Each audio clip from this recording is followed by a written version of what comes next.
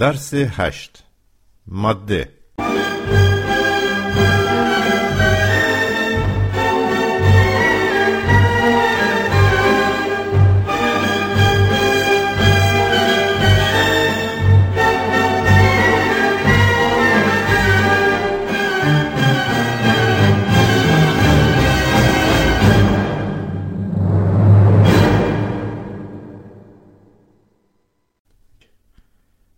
انسان را اشیاء بی‌نهایت زیاد و متنوعی احاطه کرده است که برخی از آنها از کوچکترین ذرات اتم گرفته تا عظیمترین ستارگان کیهانی بیجان هستند و برخی دیگر از ساده ترین موجودات یک سلولی گرفته تا بغرنج‌ترین و رشد یافته ترین جانوران که انسان باشد جان دارند.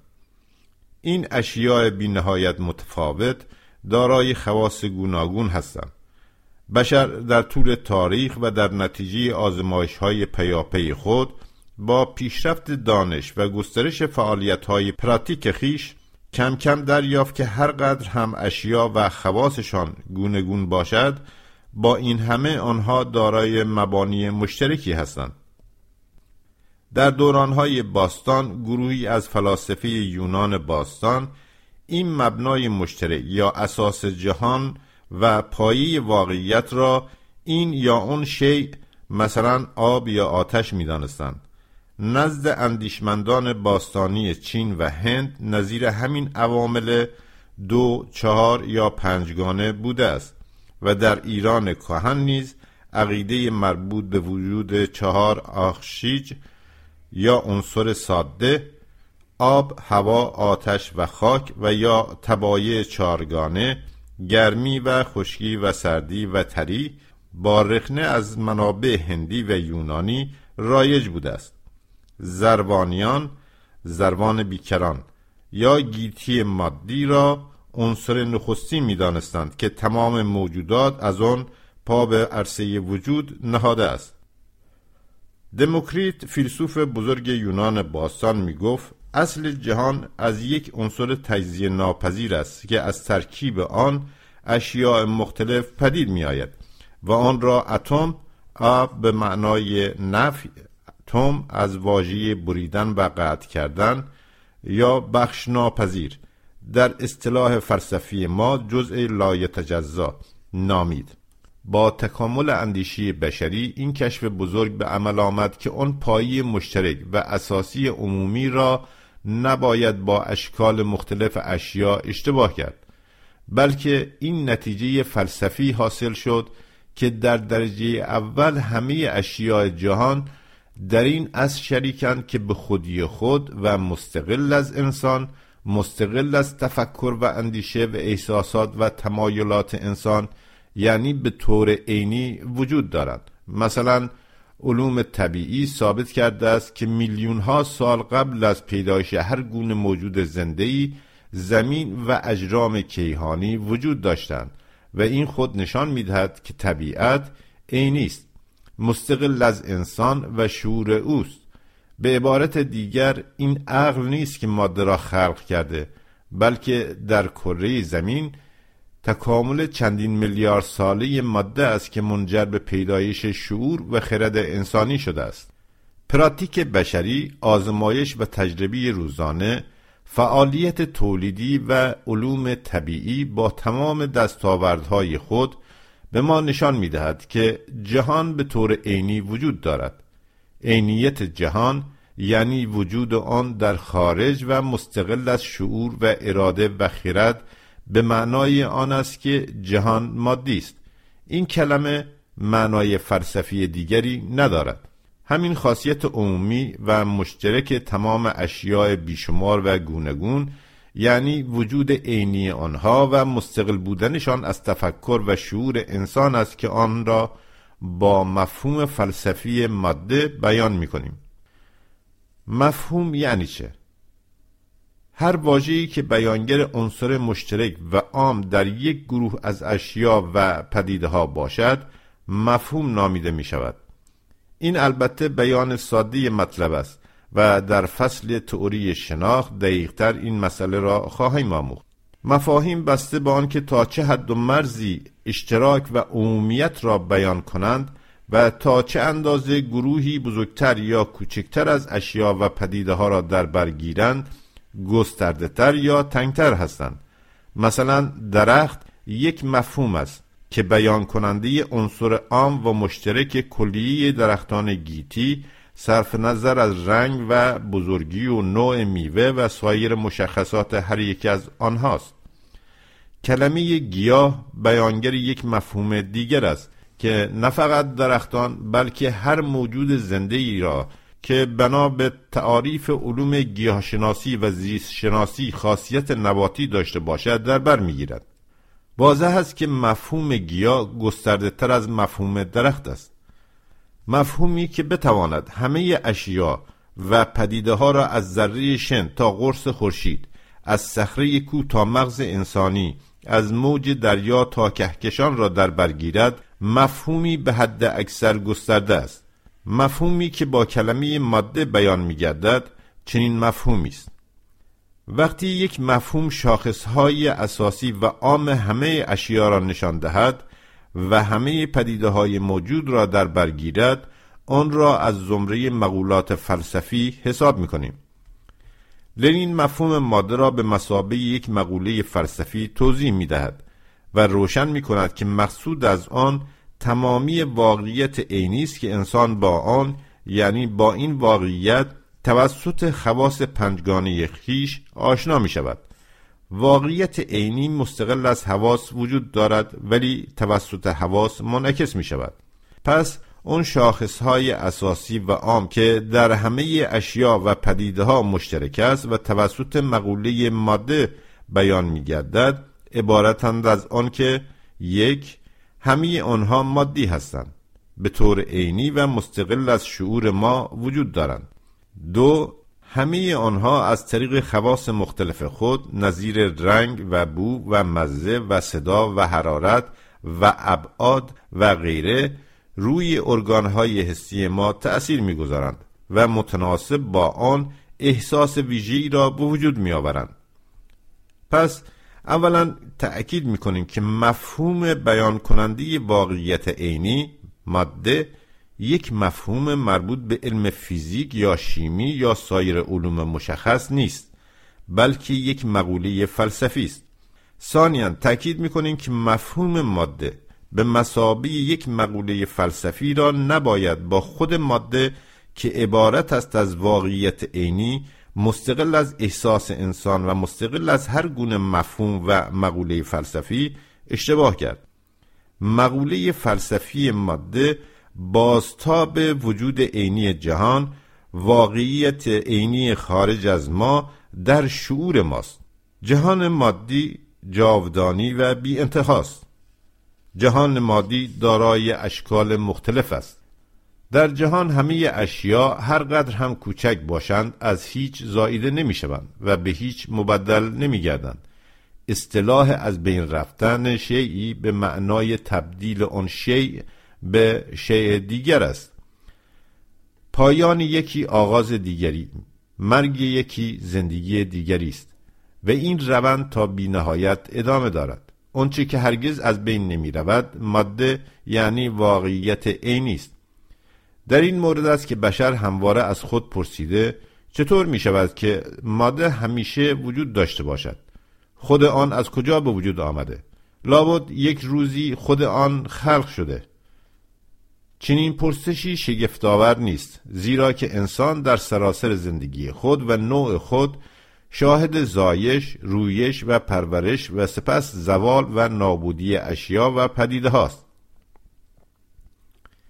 می‌بیند که هر چیزی را سرآغازی و سپس پایانی است. چرا ماده استثناء باشد؟ چرا کسی یا چیزی در آغاز آن را خلق نکرده باشد؟ به این پرسش ها تنها و تنها علم میتواند پاسخ دهد و پاسخ علم که در طول تاریخ مرتباً مستحکمتر و قاطعتر و مستدلتر شده آن است که ماده همیشه وجود داشته است و ازلی است، همیشه باقی خواهد بود و ابدی است، حادث نیست، قدیم است، فانی نیست، باقی است.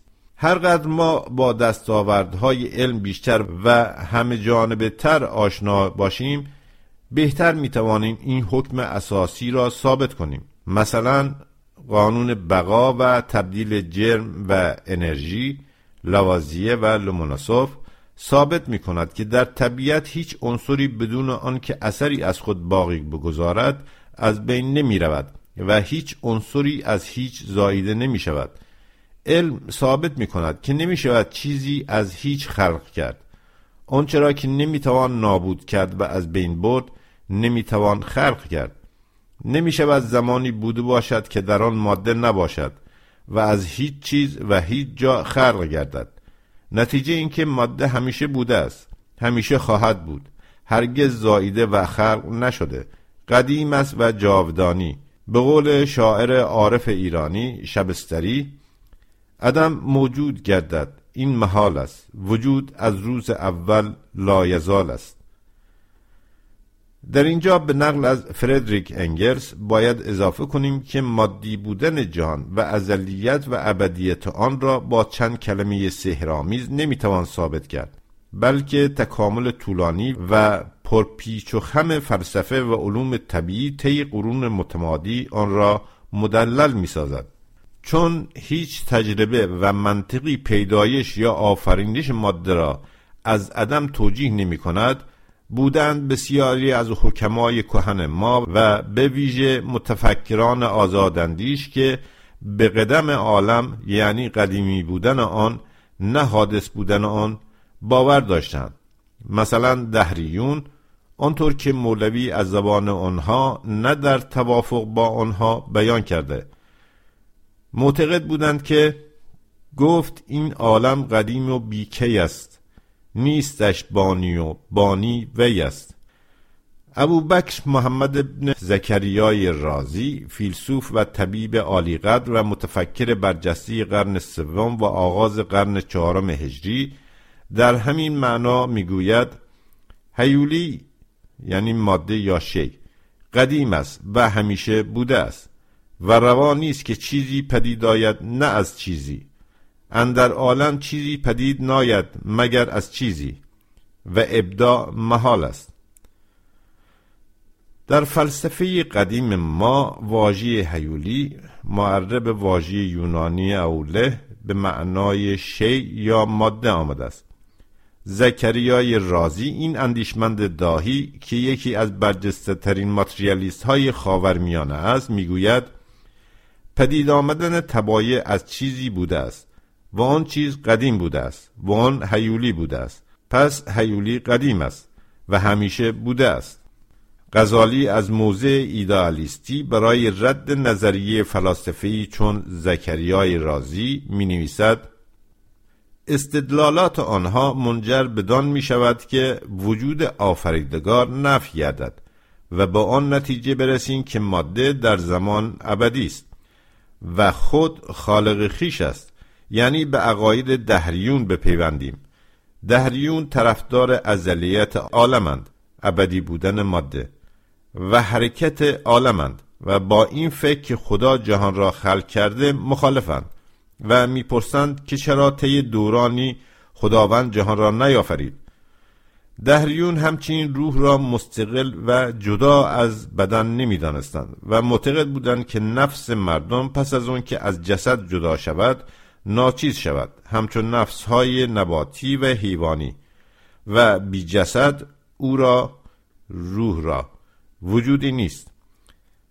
دهریون در نبرد با قشریون و نظریات ایدئالیستی دهر یا فلک را صانع عالم و آنچه که در آن است می‌دانستند.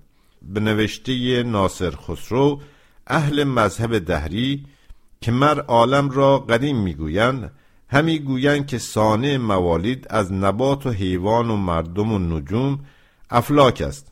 البته در اینجا صحبت بر سر آن قدرت مرموزی نیست که در قرون وسطا به آسمان و سرنوشت و فلک نسبت می‌دادند. بحث بر سر یک برخورد مادی است که صانع هستی را نه یک بسیط غیر مادی و ماوراء طبیعی بلکه چرخ تباهی ناپذیر و ابدی می‌داند. یعنی همان چیزی که به قول فردوسی نگشت زمانه بفرسایدش، نه این رنج و تیمار بگزایدش. نه از گردش آرام گیرد همی، نه چون ما تباهی پذیرد همی. اندیشه شیخ اشراق سهروردی که از فلسفه و عرفان و مهرپرستی فیض می گرفت، با تکیه بر این مبدأ که اصل جهان نور است، نمونه است از رگه های ناتورالیستی در جهانبینی های مذهبی فلسفی که در تکامل اندیشه های ماتریالیستی نقش داشتند. سهروردی به ازلیت عالم و عینیت وجود آن باور داشت. ماتریالیسم با تکیه بر علوم و تجربه اجتماعی به تقدم ماده بر شعور باور دارد و ماده را واقعیت موجود خارج از ذهن انسان و مستقل از شعور، بی نیاز از آفرینش و جاودانی می داند. مقوله فلسفی ماده را نباید با نظریات و عقاید علوم طبیعی پیرامون ساختمان و حالت و خواص اشیاء مشخص مادی اشتباه و مخلوط کرد. عقاید و نظریات علوم مشخص همزمان با ترقی دانش و فن مرتباً غنی‌تر و عمیق‌تر می شود و تصور و تجسم ما از اشکال مختلف و خواص مشخص ماده مرتباً تغییر کرده تکامل حاصل می کند. ولی این تکامل همواره بر غنا و ژرفای معنای فلسفی ماده می افزاید.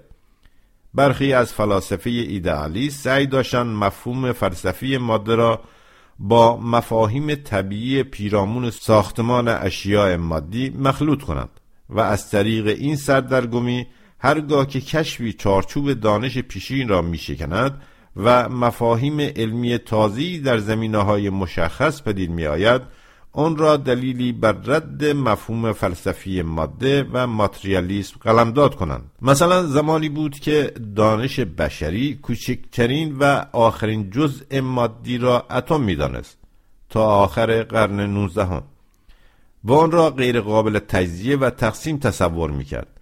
هنگامی که اتم تجزیه شد و معلوم شد که مرکب از الکترون‌ها و پروتون و نوترون و غیره است که اونها را اصطلاحاً اجزای اولیه نامیدند، گروهی از ایدئالیست‌ها فریاد برآوردند حالا که اتم تجزیه شده پس ماده نابود شد. ولی ماده نابود نشد، بلکه فقط این کشف علمی به عمل آمد که اتم از اجزای کوچکتر مادی ساخته شده است. علوم طبیعی دائما در حال تکاملند و مفاهیم علمی مرتباً غنی‌تر و ژرف‌تر می‌شوند. تابلو و منظره‌ای که توسط علوم مشخص از جهان ترسیم می شود تغییر می یابد.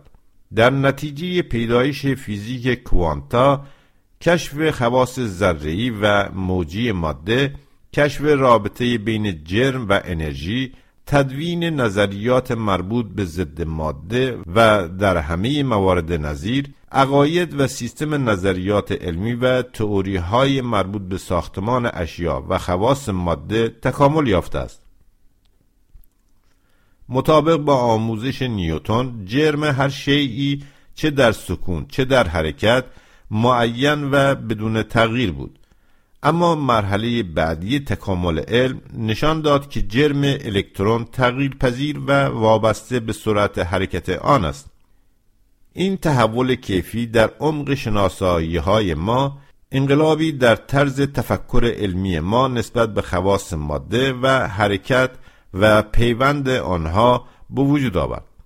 تئوری هشتم رابطه بین جرم و انرژی و سرعت را نشان داد و نسبیت آنها را مدلل ساخت. مطابق فرمول معروف او، انرژی برابر است با جرم ضرب در سرعت نور به توان 2. در نتیجه این کشف بزرگ، دانسته‌های قبلی و قدیمی ما به نحوی انقلابی بسی ژرف‌تر شد. اما ایدئالیست‌ها در تمامی این موارد کوشیدند مقوله فلسفی ماده را برابر با مفهوم فیزیکی اتم یا جرم قرار دهند و تجزیه آن یا تغییر این را دلیلی بر بی‌اعتبار شدن و از هم پاشیدن ماتریالیسم و ناپدید شدن ماده قلمداد نمایند. در واقع آنچه که از هم میپاشد مرزهای شناسایی‌های مشخص ماست که گسترده تر می شود و با آگاهی بر زمینه‌ها و جنبه‌های جدیدی از واقعیت جلوتر می‌رود. اونچه بی اعتبار می شود آگاهی های قسمی و ناکافی قبلی ماست که مرتباً جای خود را به شناسایی های عمیق‌تر و وسیع‌تر می دهد. اونچه ناپدید می شود تصورات قبلی علوم مشخصه درباره ساختمان اشیاء مادی است.